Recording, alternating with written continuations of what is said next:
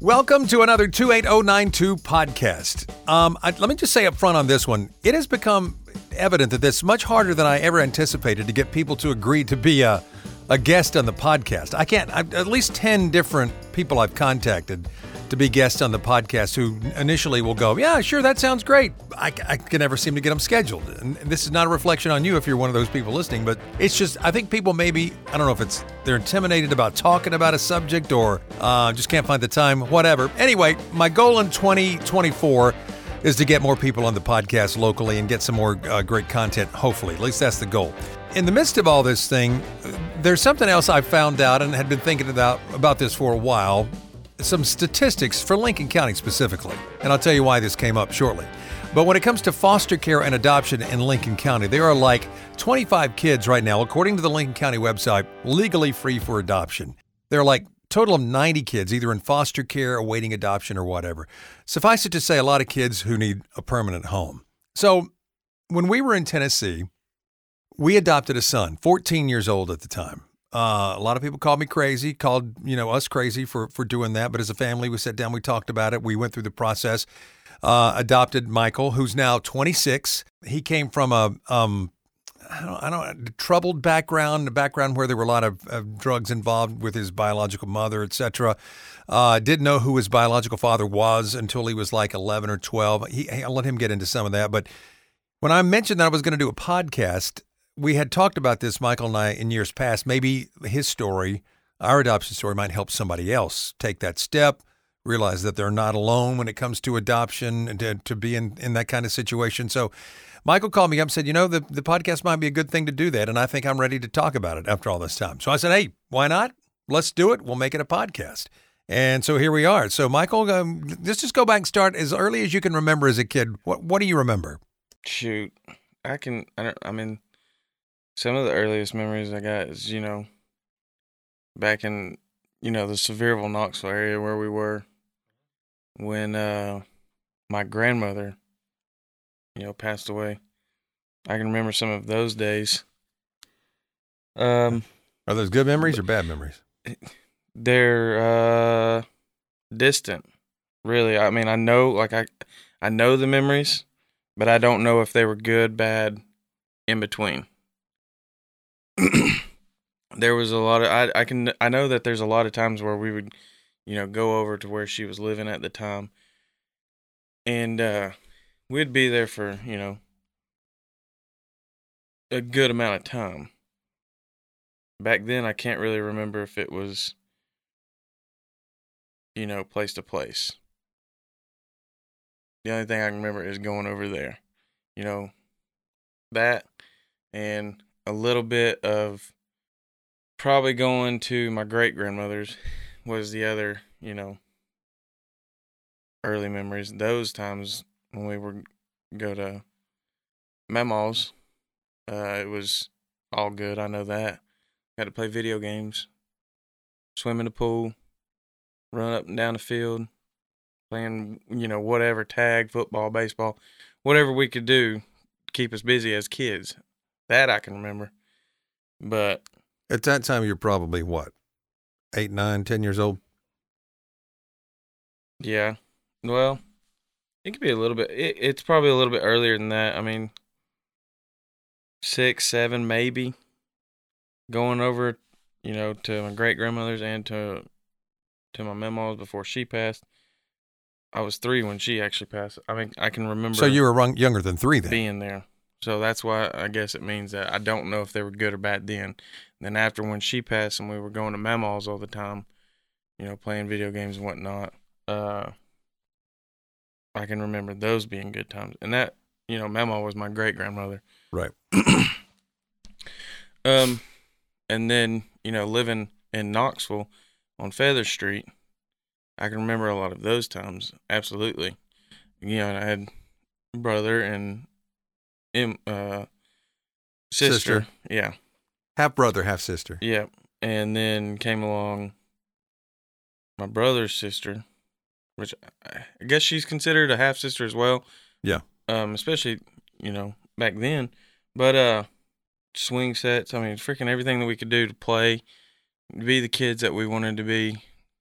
and all that. 'Cause I can remember all that stuff, going to school, and then biological mom ended up, finding somebody that she met, and then school wasn't a thing for me for a little bit.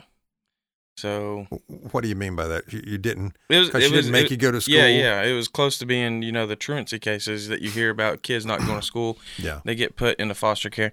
I mean, I was probably a day or two off, and I could have ended up back then in 4th grade. I could have ended up in foster care at that time. Yeah, at that time. Why didn't you go? She just make you go? You were moving around place to place. A lot of drugs were involved, so she didn't really pay attention. Yeah. So it was because I was gonna say I can actually go back a little bit further. That's fine. And because I'm jumping a little bit ahead. Yeah, I guess it's in the same time of living on Feather Street whenever I was there.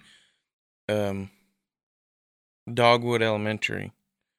I did 1st grade there, and I did 2nd grade twice in that school. Well, 1 year, and then they moved me to New Hopewell. Those times were pretty rough just because the quote-unquote learning disability that I apparently had that I didn't know that I had at the time. It was hard to read, and I guess that was because of my eyesight, maybe.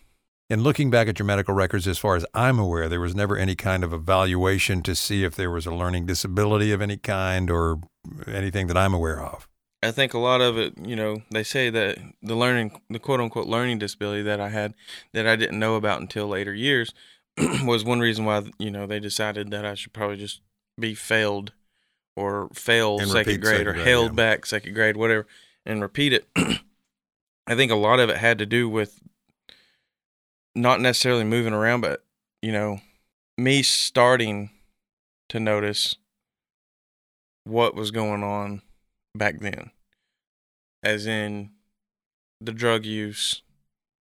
When you got home. Yeah. Going on home. And, the consistency of, going home and there's no attention being paid towards not only me, but my brother and my sister at the time. Yeah. And I've always thought that maybe that was something that had a lot to do with it. So nobody really at home was helping you with any kind of schoolwork. They weren't encouraging you to do anything like that. There was none of that. It was what people in their mind probably think is a stereotypical, parent doing some drugs and not paying attention to their kids. Yeah. Is that a fair statement? That's pretty fair, yeah. So moving on up then, after that, you stayed there. How many more times did you move? I have no idea. I can tell you, I remember I can vaguely remember a trailer that we lived in. I can vaguely remember a trailer up there. At home, when your biological mom was there somebody else there, adult-wise, too? Boyfriends? Plenty. If you want to call them friends at the time, they were always around. Talking about adult. Yeah, people there. Adult-ish, if you want to call that. If you want to call them that, whatever. But they were there physically. Yeah. My brother's dad wasn't full-time around, after the 2nd grade. Yeah. So there was nothing. There was no person that had a right sense of stability in their mind to take care of any kids around. No. Right. It was kind of a just party a house. free-for-all. Yeah. Free-for-all party house kind of thing. Yeah.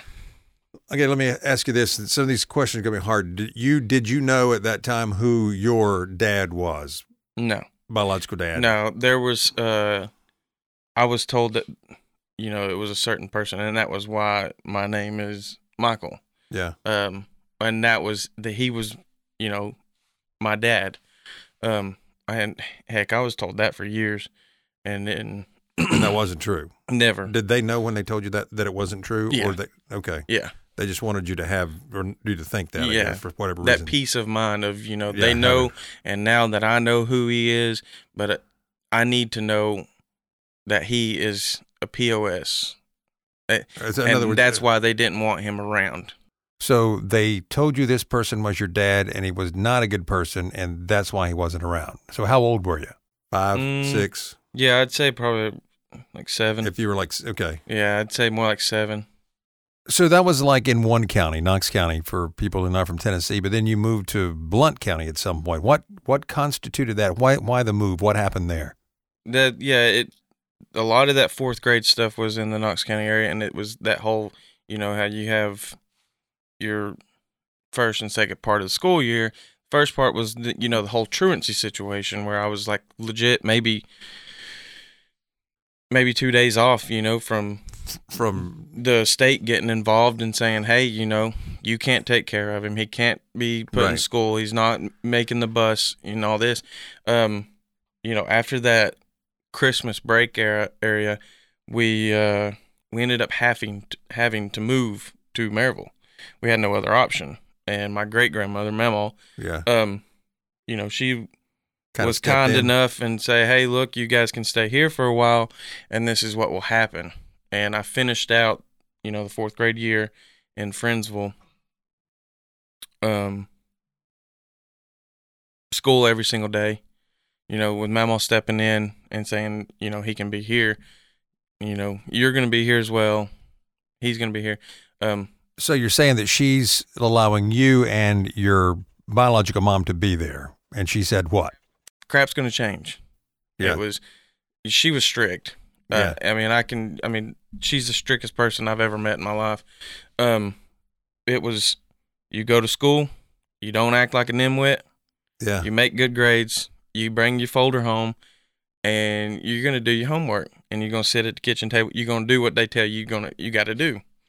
It was that every single day, and I hated it. It made me. I hated school. Coming from a background of not having to do it. Yeah, anyway. exactly. Like never having to do it and hating school because I never went, so I hated it anyways. So I was happy that I wasn't going, but then I was being made to go to school every single day, made to do homework and everything. It just made me hate it even more. So let me just interject and say, so sounds like to people listening, you went from a situation, drug house, people not paying attention to the kids, to your grandmother's house where at least somebody has put some rules in place or you're going to school. Now, is your mom there at your grandma's? Yeah. So she lived there until basically after school was done. Because in the process of my mama letting us stay there, she was like becoming a foster parent herself. Your grandma. Because my uncle, he's only 3 years older than I was, he had been with her since 1999, as to my knowledge, whenever, his mom passed away, the one I mentioned earlier, my grandmother. She had him since he was 6 years old, and she wanted to help more after so long taking care of him. She wanted to help, a few others that she could help with, give them a home, that stability, that love, that, you have somebody. She wanted to give, some kids that opportunity. And she was in the process of doing that whenever we came. And luckily nothing, got stopped from doing that with us being there.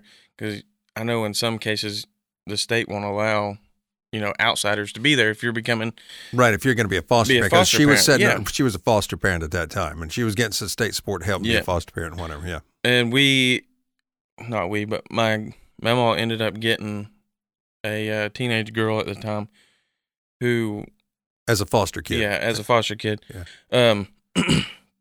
who was being put in foster care, ironically, for truancy because. Her mother was apparently into the same things as my mom at the time. And she wasn't going to school, wasn't making grades, skipping all the time. She got in some trouble with the law, so my mom said, we'll take her, and I'll see what I can do. And she ended up coming right at the end of the school year. I think she was like a freshman in high school at the time when she came. And, my biological mom was there at the time whenever school ended. And we had a pool, so I think it went because as far as I know, I was asleep. There was a lot of yelling, and this was like 2 weeks when summer started, like literally 2 weeks into the summertime. that girl had only been there for maybe a month, almost a month. Mm-hmm. My biological mother knew this guy that she went to school with when she was in high school. So, a long time ago. And he apparently lived in the Maryville area, and she invited him over to my mama's, in the middle of the night. And he brought, whatever he could bring. Weed, if it was that, and, some liquor stuff. And they ended up letting that girl, do things that she shouldn't have done, such as the drugs and alcohol, alcohol and the weed. And I know my mama had found out about it, obviously, the next morning, and they got in a big fight. So everybody understands what's going on. You moved over to your grandma's house with your biological mom. Your biological mom invites, who's still doing drugs and stuff, invites somebody she knows, another, as we'll say, semi-adult, over there to do drugs and stuff with her, and included this foster girl who was there in the drugs and stuff. And then you hear the noise because your grandma finds out about this. Yeah, yeah. And they're yelling at one another, and then you hear that. You wake up hearing that. There was a baseball bat involved. I know that. Yeah. I know my biological mom got pegged in the leg. Yeah. And it was, after all that commotion, I came out, and it was, Michael David, get in the car now. We're leaving. And who's saying that to you? My biological mom. Okay. Michael David, get in the car right now. We're leaving. In tears, screaming, bawling her eyes out because, she got caught for doing crap that she shouldn't have been doing. And, she's in the wrong. And I can remember standing in the living room at Mama's house. My uncle's on the couch. He's trying to figure out what the heck's going on. Yeah. And you're in what, 5th grade? Yeah, about to start. I'm literally going into 5th grade at the end of the summer. And my uncle's sitting on the couch. My mama's yelling at my biological mom. She's yelling at me to get in the dang car. She had my little sister in her arms too, because she obviously had to go. She was maybe 4 at the time. I don't remember. Telling me to get in the car and everything, and I just looked at my mama, and I looked at my uncle, and I turned back and looked at her, and I said, no. I told her she needed to go to hell. Yeah. Basically. There's a lot more vulgar words that I used. Sure. As a 5th grader. As a 5th grader, yeah. Or about to be. Because I was exposed to all that stuff. Oh, yeah, sure. But, I told her to go to hell. I'm not doing it. I think when all that happened, I didn't, back then, I didn't realize how, quote unquote, good I had it because I hadn't had anything like that. So as much as I hated school. Yeah, right. Being able to have that stability of staying with Mama, it was a good idea. Yeah. To me. So that's why I told my biological mom, just, go. I'm staying. I'm staying here. I'm not going anywhere. Yeah. This is where I need to be. I don't need to go with you. It ain't going to be a good idea. So you didn't go, and then what happened? You stay there for how much longer? I stayed there. I was about 3 years. Full-time 3 years. Yeah. And was your mom part of it? Then did she come back and forth? Well, she didn't really go too far. When all that happened, that's whenever I got, told your biological dad's going to be coming around. And, And you're thinking it's the guy you were told it was your biological dad. Okay. So this whole time that I was being told that it was this one guy, and then, she comes back around and says, I'm going to bring him back around. This is what's going to happen. I'm like, okay. And by bringing him back around, what you mean? To be part of? Your biological mom says she's bringing him back around. Yeah. Okay. She wanted him to come into, my life, I guess. I got you. Okay. But just so we're clear, this is the guy who's not really your biological dad, just who you've been told was your biological dad, right? No. Okay. No. She went and got my actual biological dad. Okay, that's what I was trying to see if we got to that point. The other guy I thought was, supposed to be my dad. He just faded away? That faded away, and it went straight into after she got kicked out of my mama's house. it went straight into, here he is. Here's your real biological We're taking dad. DNA. We're going to the court. We're taking DNA tests. I'm going to prove to you that this is him. This is him. And it's also to, you know, for his knowledge to know that he was actually my biological dad, because he didn't believe it. So what was that like when they tell you, okay, this is not your dad, even though we've been telling you it was, but this is your dad and we proved it now? What's that like?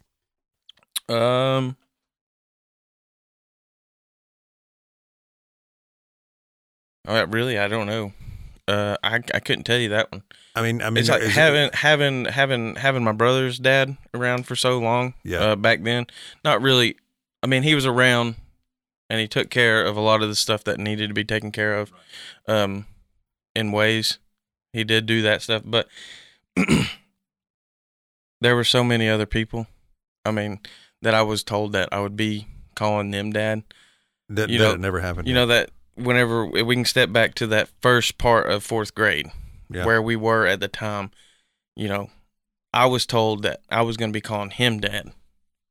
So it's like, I don't know how I felt about it. I mean, when I was maybe pissed off about it, sure, or upset or hurt or something, but that's a long time ago. Yeah, it's been so long. I don't really know. So let me help fast forward just a little bit, because some of this part of the story I know. Somebody says, your grandma, your biological mom, or somebody, that you're going to go start living with your biological dad now. Is that right? Yes and no. It was, you know, we went and did the whole DNA test. We did the court stuff, found out that he wasn't. I went every other weekend. And this was while living full time with my mama. Right. So how did that work out? Well, she didn't have custody. They didn't work anything out to where... Your grandma didn't? No. So she didn't have any say in anything? Not really. My biological mom still had the right to say everything, unfortunately. Right. Because she was not wanting to sign over anything through the court system with my mama. So I was living with my mama, and my biological mom was okay with it, because it was one less person she had to deal with or take care of. And it was more time that she got to do whatever she needed to do.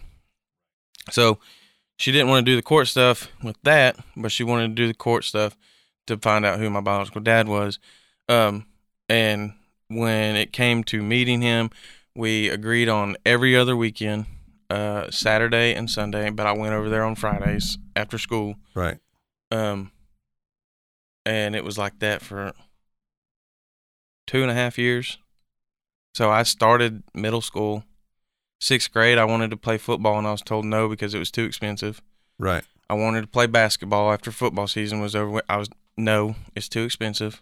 I wanted to run track. No, it's too expensive. And I ended up playing soccer.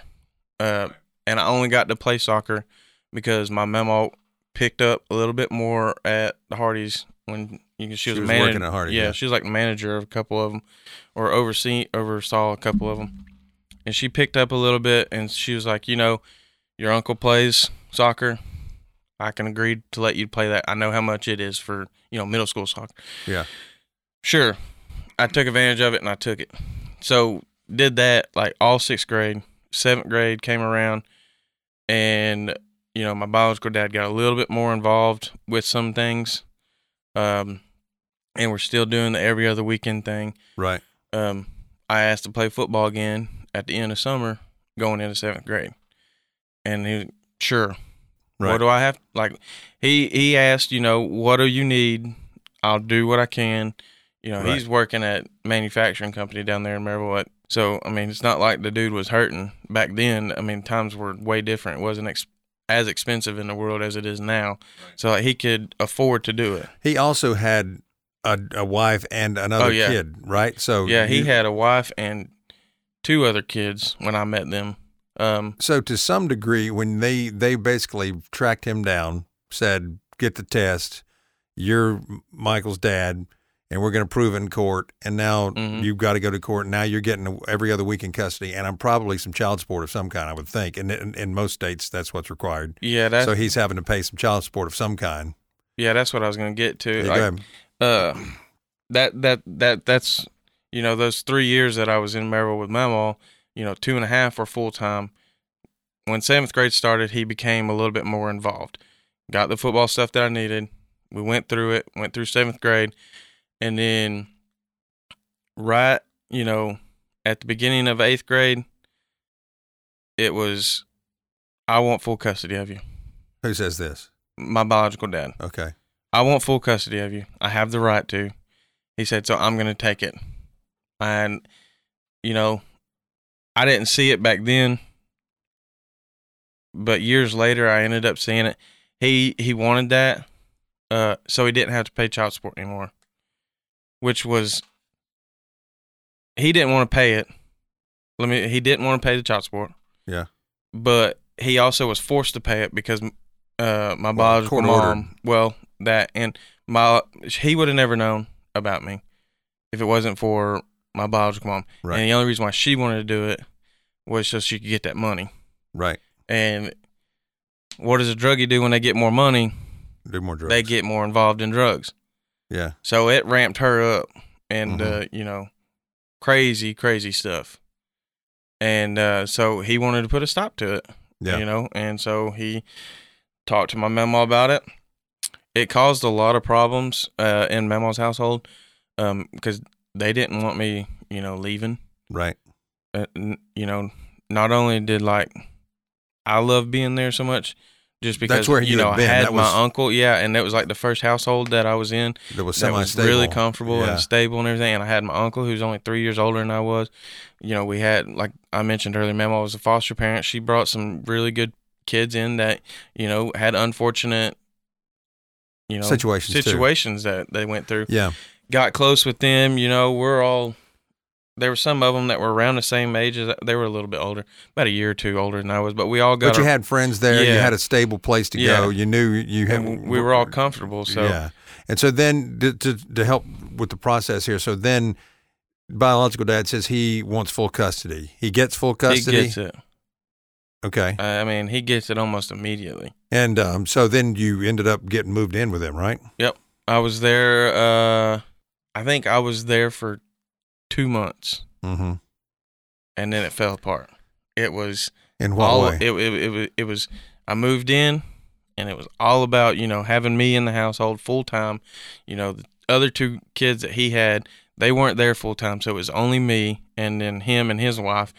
They worked at the same place, and I was going to school every day, so it wasn't like I was home by myself or anything. And that happened for maybe 2 months, and then it all just the care that was there at the beginning when they first got he first got full custody of me.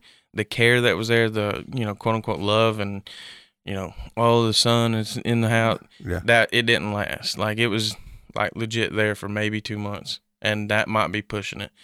And it became, I grew up with a good kid, and his family was churchgoers, going to their church, all through middle school. So basically you started spending the night more and more at this friend's house who was taking you to church, and he went to school with you, and because you didn't feel like they cared at home anymore, right? Whenever I say that care just disappeared, it stopped.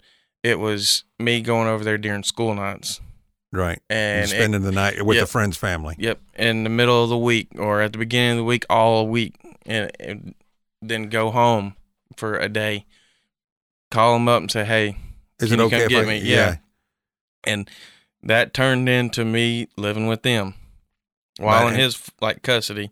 It just turned into me living with them. So biological dad never calls you or calls back over there and says, "Hey, get back home here. You can't stay over there all the time. You live here," or anything like that.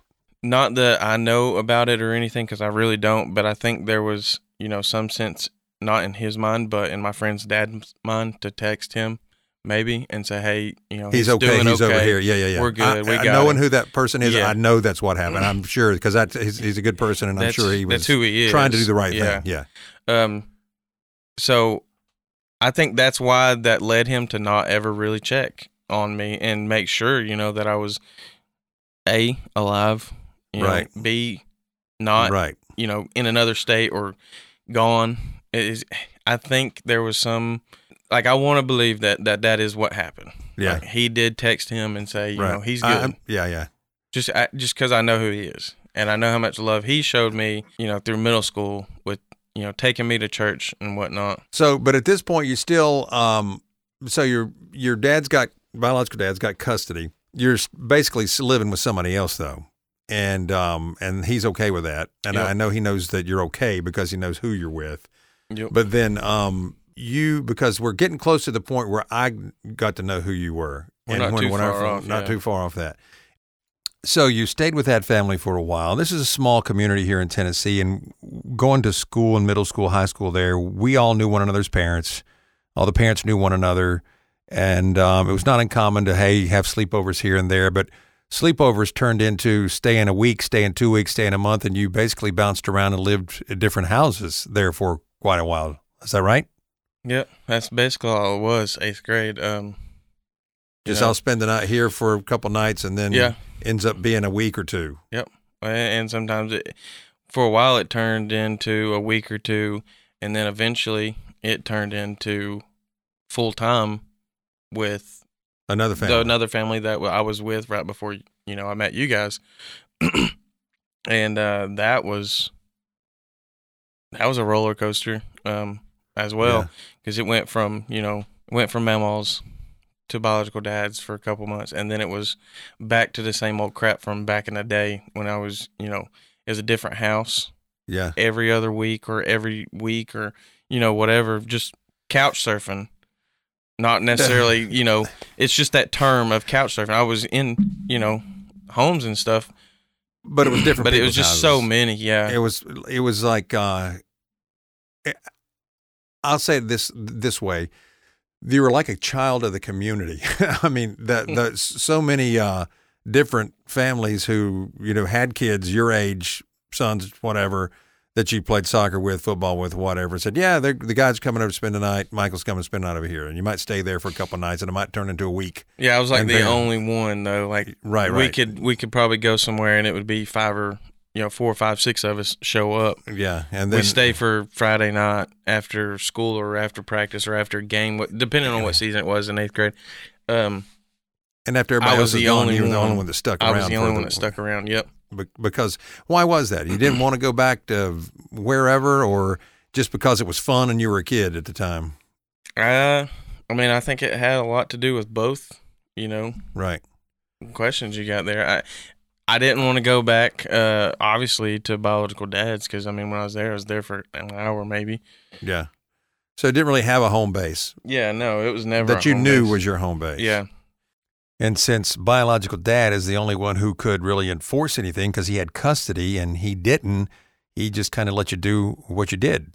And this is kind of where we come in because we're at a football game, 8th grade, middle school football game. My oldest daughter, who's the same age as you, basically was in the same grade, and she's a cheerleader. You're playing football, and you get knocked out on the field. You get a concussion. And when you're laid out on the field, all the parents are looking around thinking, okay, where's this kid's parents? And nobody's there for you in terms of parents. No parents, or your parents are not there. And this is kind of when we take notice, and other people at the school that take notice that your parents aren't there, and nobody knows who they are.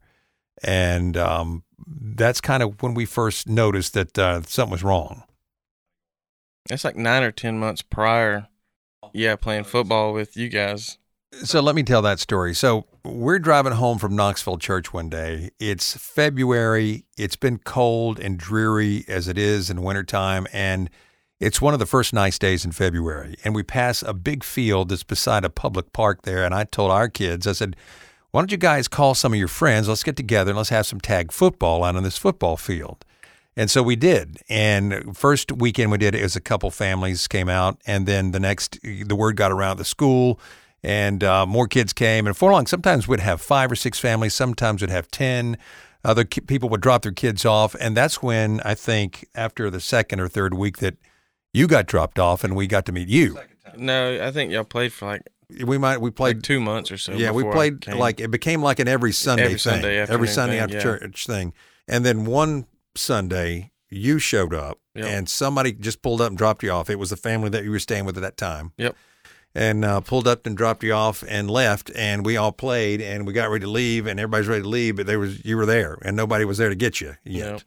And another time that we look at, where's this kid and where's his parents? And then I think somebody knew who it was you were staying with, and called them and said, or we might have taken you home. I don't even remember, honestly. But that's how we kind of got to know who you were. Yeah. Because with all the other kids running around, we're like, here's a kid who doesn't have a family or doesn't have somebody that's looking after him. And so I started looking into it to see if anybody knew what the situation was. And at that time, we lived up on the Tennessee River, and we had a boat, and we used to go barefoot and water skiing and stuff. We get up in the morning. And this time, you guys are in 8th, 9th grade. No, this is the end. It's the end of 8th grade. Yeah.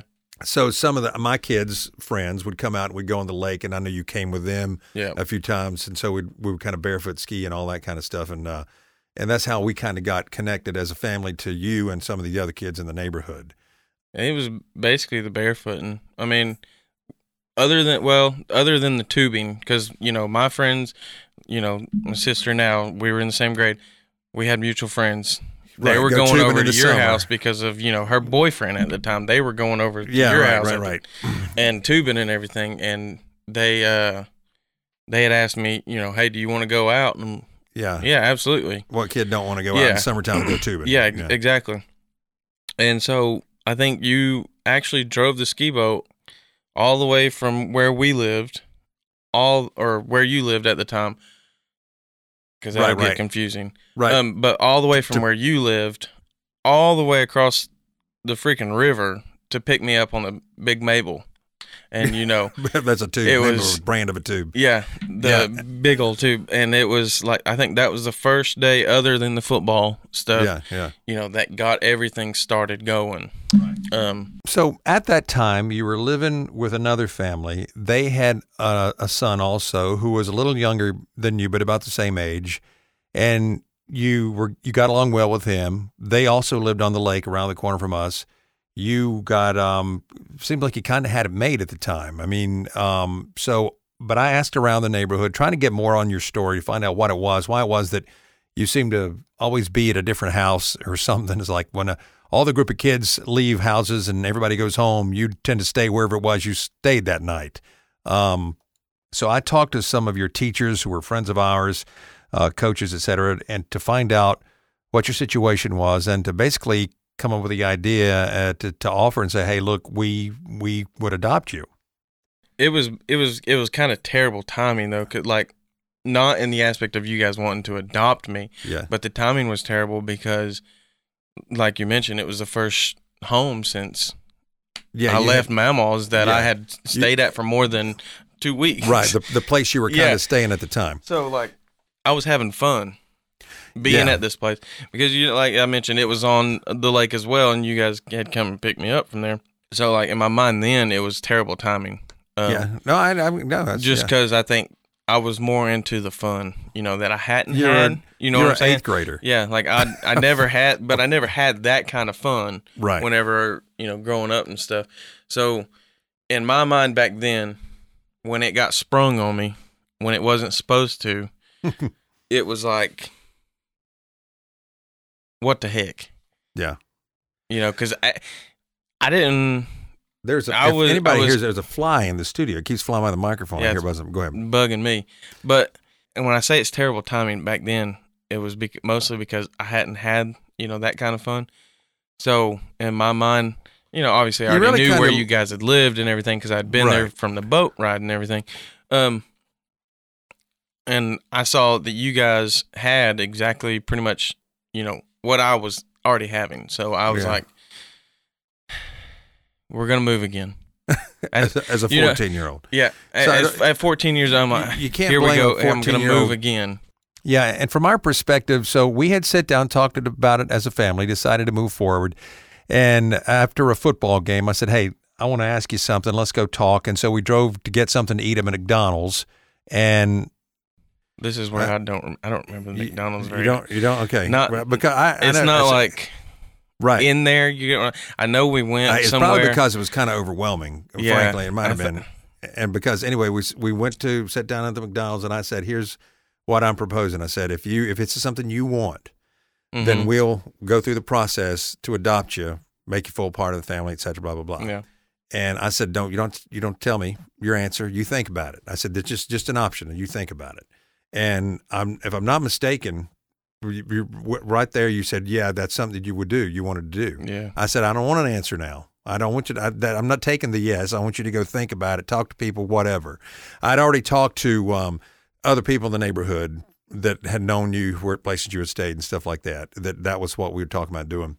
And some people said, frankly, honestly, some people said, you're crazy. You're bringing a 14-year-old boy into a house with 14-year-old girl, to 12 or 10-year-old girl, and in middle school, that his background is sketchy at best and whatever. And some people call me crazy. Yep. And maybe in hindsight, after some of the things we went through, maybe they were right. but we talked about it later on. You said yes. I remember you calling biological dad, because in order to do it, I had to get go through the court stuff. We had to go contact biological dad, who had custody. I had to contact biological mom and get her to sign papers to say to do it voluntarily, because I remember telling you, because you hadn't lived in either one of those for a while, and I said, here's the thing, if you want to do it, we'll find a way to do it, whether they want to or not. Yeah. Because in Tennessee, they had not had anything to do with you for a while. Legally, that legal term for that in Tennessee, in a lot of states, is called it's abandonment. So basically, they just kind of let you go, and they didn't really have a lot of say. If somebody else wants to step up, we could file for abandonment. It would have been ugly, would have made everybody pissed off. Yeah. But we could have still done it. I didn't want to do it that way. So I contacted them all and talked to them and told them the story. Had to track them down. Had to track down biological mom, somebody who knew somebody had to go find her, bring her. We had to meet somewhere because nobody knew where she was. Right. Biological dad had to track down, get his number and stuff, and meet him somewhere, and basically sat down and said, look, here's the deal. And this is almost verbatim what I said. This guy needs somebody. He needs a stable place to be. He needs somebody, and I'm willing to do that if you guys aren't. And I'm guessing you're not. And there was a lot of him and hawing, because for somebody to admit that is admitting they had done something kind of wrong, even though I was trying to make it in a way that it didn't seem like they were saying, oh, yeah, I screwed up or whatever. And so they basically agreed, and we signed the papers, and went through court, got an attorney, got it all done, and made it a full-on adoption. So that we had, because one of the things, knowing the background, you're 14 years old, you come with a lot of baggage. Well, lack of a better word, bad habits. But yes, and habits. Bad habits. And anytime when you move, sometimes from house to house, sometimes, and you correct me if I'm wrong about this, but sometimes you didn't like somebody told you where you live. Maybe, like you said, you didn't want to go to school. When they cracked down a little bit, you was ready to go somewhere else, and you were able to do that because they were just letting you. And I said, I'm not going to do that, because that's exactly what's going to happen. Because I told you at the McDonald's, I said, there's going to be some times you're not going to like me very much. And because I'm not a super strict guy. You can say, well, but when you've got you can be. Well, yeah. Well, I mean, in the right ways, you can be. Not in the right ways, but in the right ways, but you're not. I'm not mean about it. We just got you got the rules. Yeah, we got rules. Yep. And I didn't have that. That's right. The only place I had that was at Memos, and so, after those 2 years, and I had that almost, to me, almost military living situation, because it was this or that. She was strict. She was strict. She was very old fashioned, old school, spanking strict. You mentioned a ball bat one time. I didn't get the ball bat. I know you didn't get the ball bat. But I got plenty of switches. Yeah. And I had to pick them out myself. Yeah, well, I did that too. She was just my generation before us. So if it wasn't thick enough, you'd get hit with it, and then you had to go get another one. But there's probably people asking, and this is exactly what I asked, and I still don't know the answer to it. Why at some point did nobody else step up and do basically what we did as a family and say, and I know it's, and go ahead. I was going to say, to answer that question, I think there was that one family that wanted to. I think he wanted to, him and his wife. Just because his son and I were best friends at the time. Yeah, and I actually wasn't including that family. I know. I was not including them in that because they probably would. I know, have. but I think that is the only other family, other than you guys taking me in and everything and adopting me, I think he would have done it. I just don't think for him the timing was right. Right. I don't think. Well, I think at the time he didn't know if that was maybe the right something thing he would, right thing to do, and if that's something him and his wife and his kids could, come to an agreement on doing that. Right. It's a big step. Yeah. It's a big step for any adoption, even a baby. But when you consider, older kids getting adopted, that's why there are so many older kids that need homes, because it's a lot of, what's the word? It's, there are a lot of unique challenges that you have to face and are willing to work through and go through. Well, it's just feeding back off of that, why didn't anybody do it? I could. We'll never know. Yeah, you can we'll never know. You can speculate. Yeah, but you're that's not what I'm know saying. What's It's like inside I've always, head. Had that thought in my head. Like you asked, why didn't? Like, why did I get passed up on? So many times. Like, legit, from the day I was born, I was passed up on for other stuff. And then my brother was born, he got passed up on. My sister was born, she got passed up on. It's always been in my head as why, why me? I'm going to say this, and I've told you this before for people listening are probably thinking, none of that is your fault, and none of that is your fault. Yeah. Early on, it's this, the situation and all that stuff is not your fault. And that's when I did tell you, I know in telling you, as when you and I have sat down and had so many conversations about everything under the sun, from stuff that's good to stuff that's bad to you name it. We sat down, we've had some hard talks. We've had some cry sessions. We've had some, you name it. But one thing I'd always said is, look, all that stuff is not your fault. The time, the stuff you didn't get elementary school, and by stuff I mean support, whatever it might be. The few $100s it takes to play football, to be a part of a football team, which is a huge deal to a kid. I mean, those are huge things. And then I also said, but at a certain point, then those, because there was a time, and I'm going to be hard on you for a minute. There was a time when, because so many people begin to tell you that, and you think, okay, and it's true. That's not your fault. But you can also use that as a crutch when something does go wrong or something you don't want to do. Well, it's not my fault because blah, blah, blah. And I told you, and I specifically, you probably remember this, I'm hoping you do because I've said it so many times, is that that's not your fault. But everything from this point forward is your responsibility. Yeah. And decisions you make from this point forward, they don't have any more excuses like that. Yeah. Because we like I promised you, we would, everything that the rest of our family had, it's yours too. So when you needed to go to something, if it was college, if it was playing football, if it's whatever, we're going to do everything we can to get you what you need to be the best person you can be.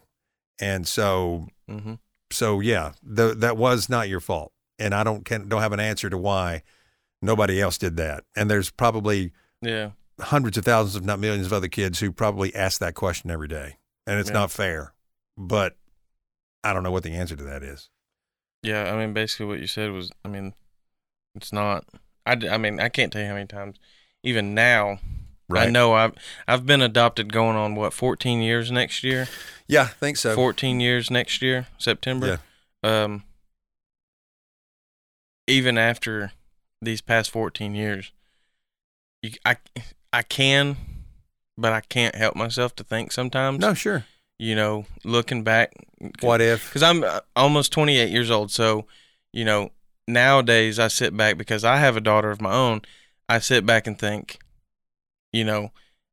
she'll never, ever go through anything like that ever. So, I sit back and think, why couldn't somebody be more like, or think how I think now?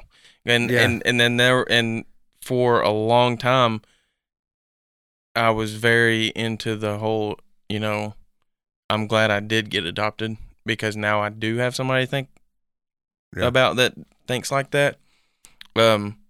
It's just, I still go back. Why didn't somebody just do something before? Like, it's not out of hatred or dislike or discomfort towards you guys. No. It's just I get to thinking, or I used to get to thinking about my life back then, and you know, it's just something that comes up. I guess I can help it if I can try to forget it a little bit more, but No, it's I something like you to have to think deal about with. that stuff to see where I came from. We had a conversation, 4 years ago about the stepping stones in my life, and there was 4 years in my life that I had, I had to get over, and I did. Those are, the stepping stones before all that. I like to think, sometimes a lot of that stuff were, building the steps to a better life for me, and in somewhat ways they did, because I would have never met you guys if I didn't go through all that crap back then. Yeah. I would, if I wouldn't have went to all those houses, lived with all those friends, couch to couch or bed to bed with my friends or whatever, growing up in elementary school and basically middle school, I would have never met you guys.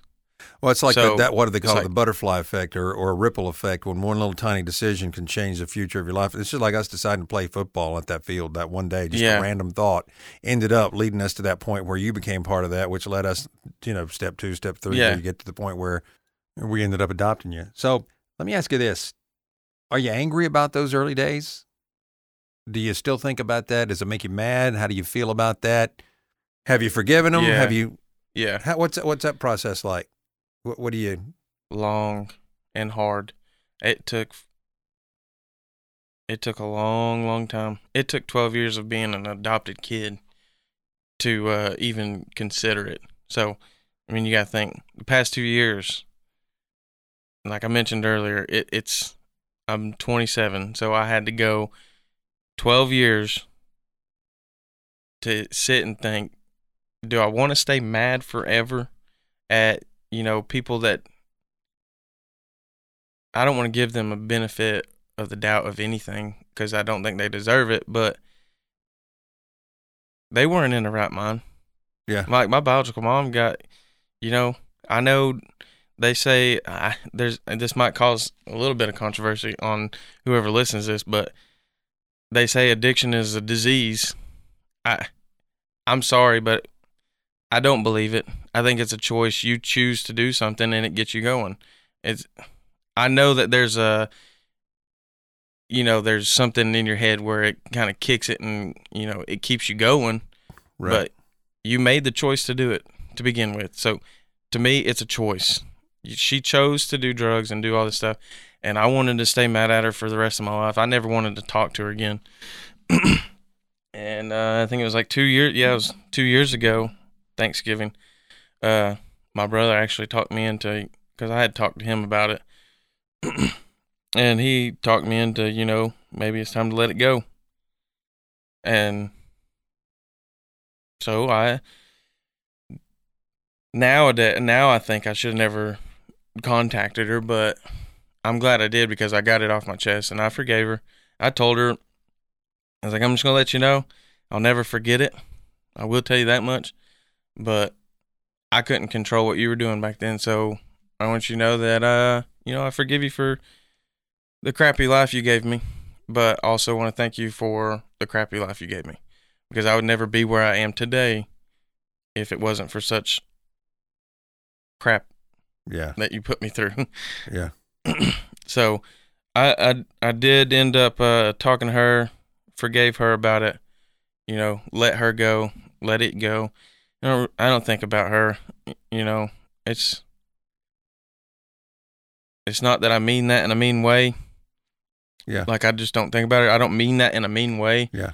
It's just, growing up, even after you guys adopted me, I still thought about her, obviously. Yeah. Sure. I know you did. But nowadays, and when I told her that I forgave her, it was like a weight just lifted off of my chest. Right. And I literally, you can ask my wife, I'm pretty sure I took the biggest sigh of my life ever, because I just let it go. And I was done with it. I didn't have to, I don't harp on it. I didn't have to harp on it anymore. I was done. And I mean that in capital letters. I was done, and I didn't care what happened. So that one's gone. The biological dad said, I've told you before, I talked to, now his ex-wife. I talk to her at least once a year, And it was never her decision on anything. Right. So, like, it's not like I can just say, hey, I want you to know that I forgive you. Right. And if you can tell him that Yeah. it's not that I can do that. She has no way of contacting him anymore, as far as I know, the last time I spoke to her. Yeah. Which they have a daughter together. Yeah. And he doesn't even see her. Mm. So it's not like I can just say, hey, let me call him up or, help me contact him. I don't know who to contact to get a hold of him, but it's not like I would have too many words for him anyways. Yeah. I mean, every other weekend, for, 2 years, almost 2 years, and then there for 2 months, on a long period of time there for 2 months. I don't really have anything to say to him. I don't wish ill will on either one of them, but I don't care about him. I don't think I ever really did, to be honest with you. Yeah. Well, after being through what you'd been through, and then you're only there for a short amount of time, it's not like you had a long time to build any kind of relationship. Exactly.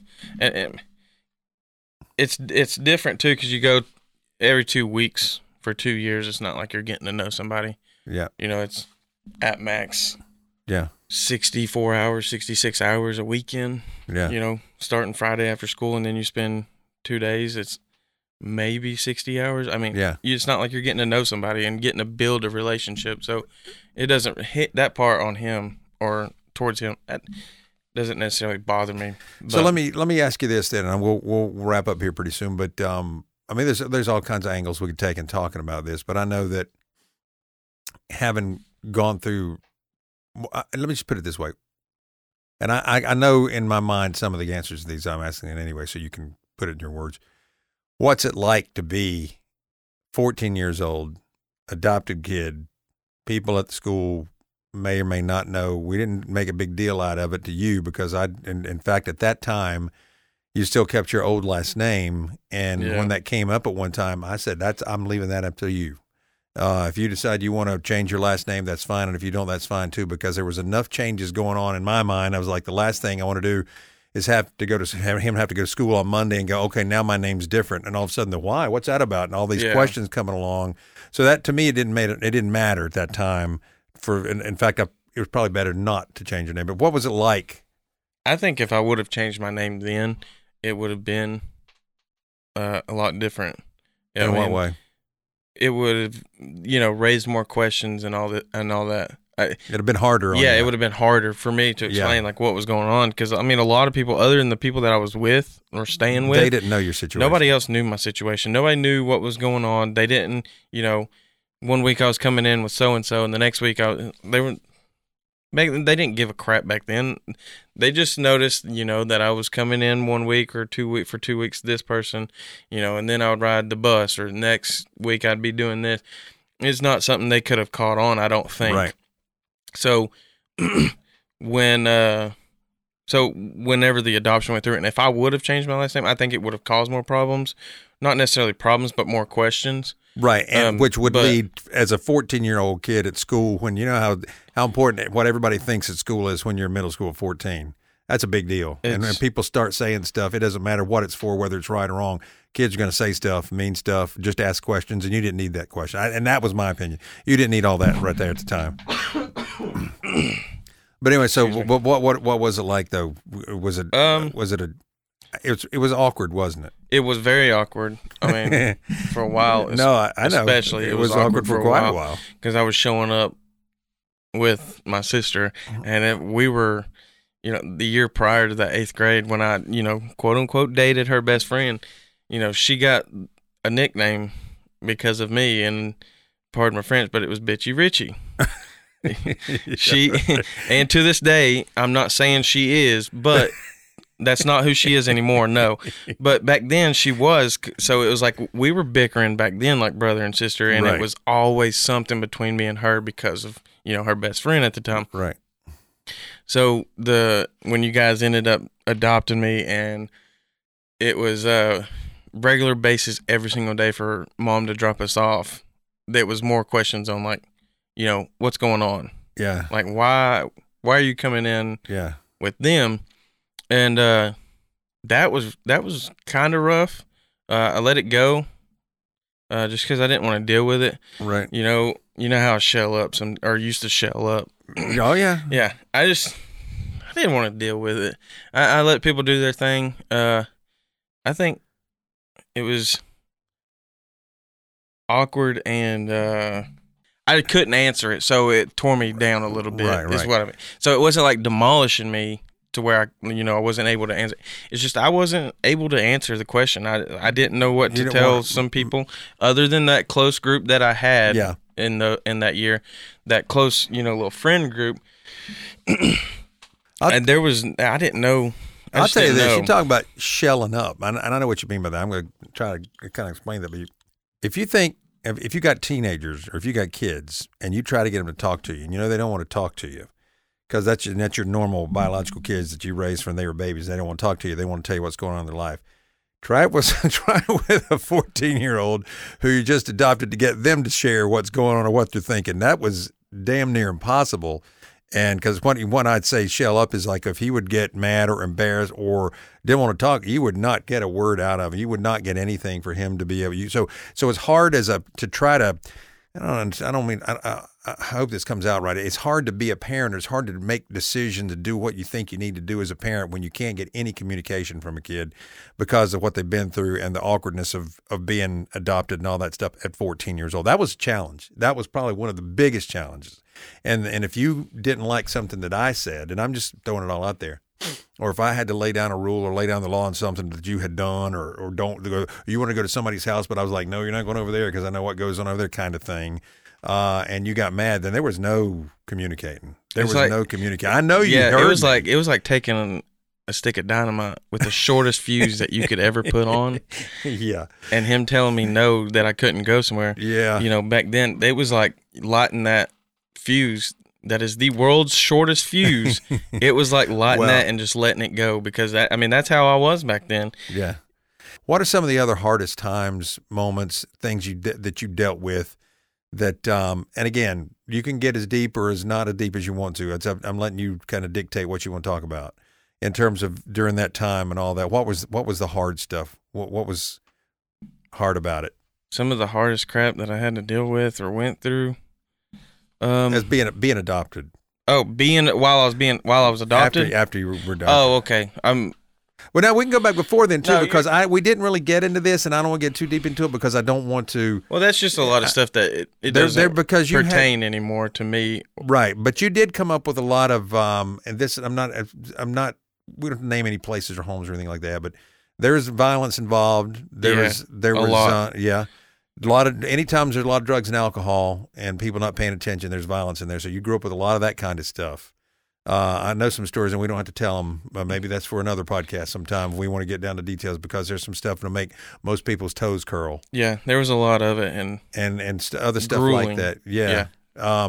But then when you're adopted after that, and then as a new adopted kid, because I'm thinking of parents thinking, I'm hoping that somebody might hear this and think, that's not a bad idea. Maybe we should adopt somebody. Yeah, because there's tons of kids who need it. That's kind of like whenever you put on Facebook that you were doing it. That's why I texted you and said you've been talking about doing the podcast. A podcast because I'd said years ago would be to write a book.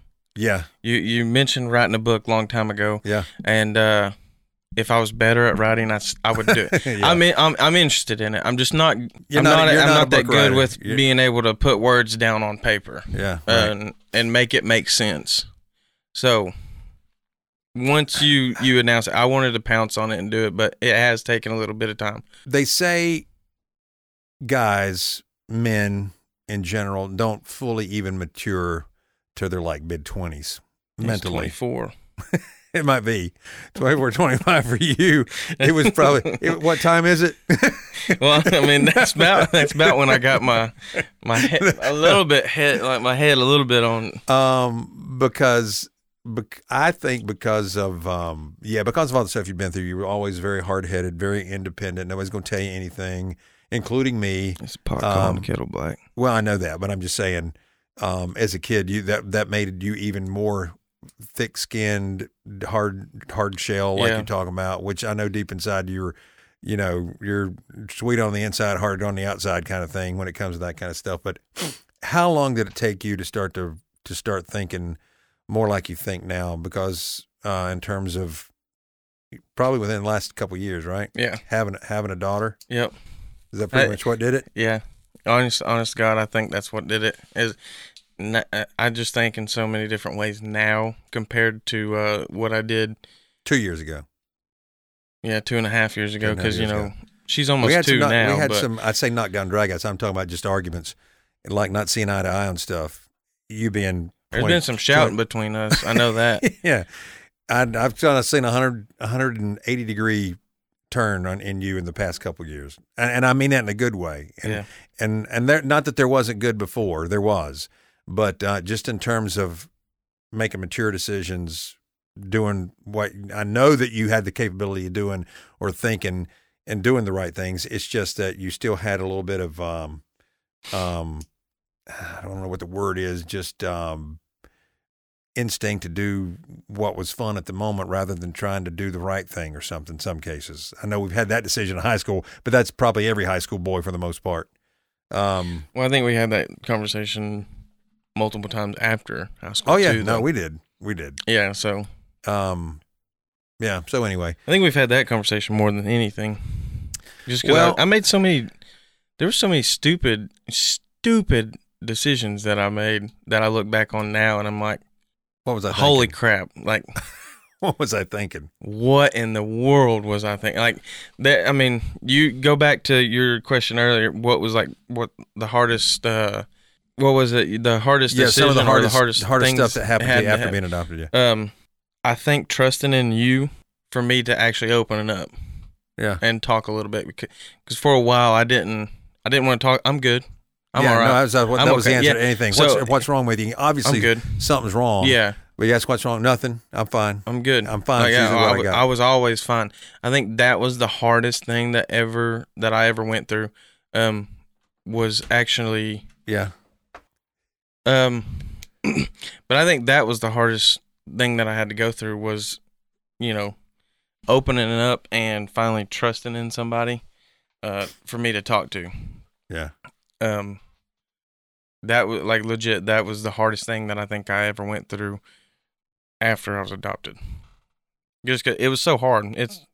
Today it's still hard, but I'm more comfortable with doing it. Yeah. Like we can sit here and talk about this, and we can talk about other things, outside of this session here, and we've done it plenty of times. I'm more comfortable doing it now than I was then. And I think that was like one of the hardest things that I had to, kind of put myself through was just opening up and trusting in somebody and being able to just let it go. Let it flow out. I've always tried to say along those lines when I try to explain to somebody back when, you weren't listening and it was obvious you weren't, and I couldn't get you to talk about. Well, I know you always listen, just didn't respond. Is that imagine, and I would say this to our girls or anybody else, is imagine most people who grew up with two parents or at least a parent that was there, and that's the one person you always knew you could count on. What if you didn't have that? And that's, I think, I see you shaking your head, but that's the thing I always try to get somebody to understand is when the number one person that's the first person you ever trust is your parents. And if you don't have that, how do you ever learn to trust anybody? You know what I'm saying? Yeah. And I think, and that's what I try to explain to people is it takes time. It also is very quick to be destroyed. Trust can be destroyed just like that. But it's hard to gain trust. It just takes time. Yeah. That's really the only thing. And trying to do the right thing. But so I can see, I 100% get that. So and other parents who have adopted kids or whatever, especially older kids, that's a big battle. That is a huge battle. It's that the whole trust issue is I'd say the top thing, because until you can trust somebody, you can't really learn to love them. You can't. Yeah. There's a lot that goes on with that. That's a deep subject. I'm not a psychologist. That's a deep subject to get into. But I think if somebody that does listen to this that has somebody like that, not saying that you're adopting them or you're thinking about it or anything, but somebody like that, best thing to tell them is, don't pressure them into it. Don't put it, tell them they need to or they have to and all this kind of stuff. Like you said, take time, open up to them, let them know what's going on. You know what I'm saying? Like, tell them your thoughts on things. Just let them be them, and it'll come. I mean, it'll. Eventually. Yeah, it'll. It might take 12 years. Okay, that didn't take that dang long, but it will. I mean, it takes time. It's rough, like you mentioned. Some kids nowadays, or not nowadays, how I grew up, they don't have that consistent person that they're able to talk to. I didn't ever really talk to people about problems, but I was able to trust a few people that I could bring up, those small, like, oh, this happened or that happened kind of deal. I was able to do that with, like, I think 2 or 3 people maybe. But not the really deep stuff. Yeah, but the really deep stuff, that's something you can't just pry out of somebody. Like, you got to let them take their time with that. Because that's it's not what happened with us. I'm not saying that, but no, I know. It took me alone, not you, but it took me forever to pry it out of myself to talk to you about. And I think looking back at it now, if I would have just opened up a little bit more back then, it wouldn't have been as hard. I think we can wrap it up there. Good job, man. I think you did a good job. Maybe we make a part 2 out of this and get into some more detail about specific stuffs down the road someday when you're ready for that. But, yeah, what do you think? Nerve-wracking. I think you did a good job. As many times as I've talked about it, it's still a little nerve-wracking. Yeah, no kidding. So if you're thinking about adoption, here are a couple of statistics for you. I know in Tennessee, there are around 77,000 grandparents in Tennessee raising their grandchildren. Nationally, the states that have the highest percentage of grandparents raising their grandchildren are Mississippi with 2.7%, then Arkansas at 2.2%, Louisiana, Alabama. Those are the top. In North Carolina, it's 1.6%, according to the Carolina Demography website. And that's not including the kids who don't have grandparents or any biological family helping them out that are available for adoption or in foster care. If you want more details about foster care or adoption in Lincoln County, you can go to lincolncountync.gov and you can click on that page to get more details on it there. And down the road, we'll hopefully get somebody on from there to talk specifically about this county and adoptions and foster kids available here. Because even though it's not an easy thing to do an adoption or be a foster parent, it is rewarding and it will change people's lives. Until the next podcast, we'll see you.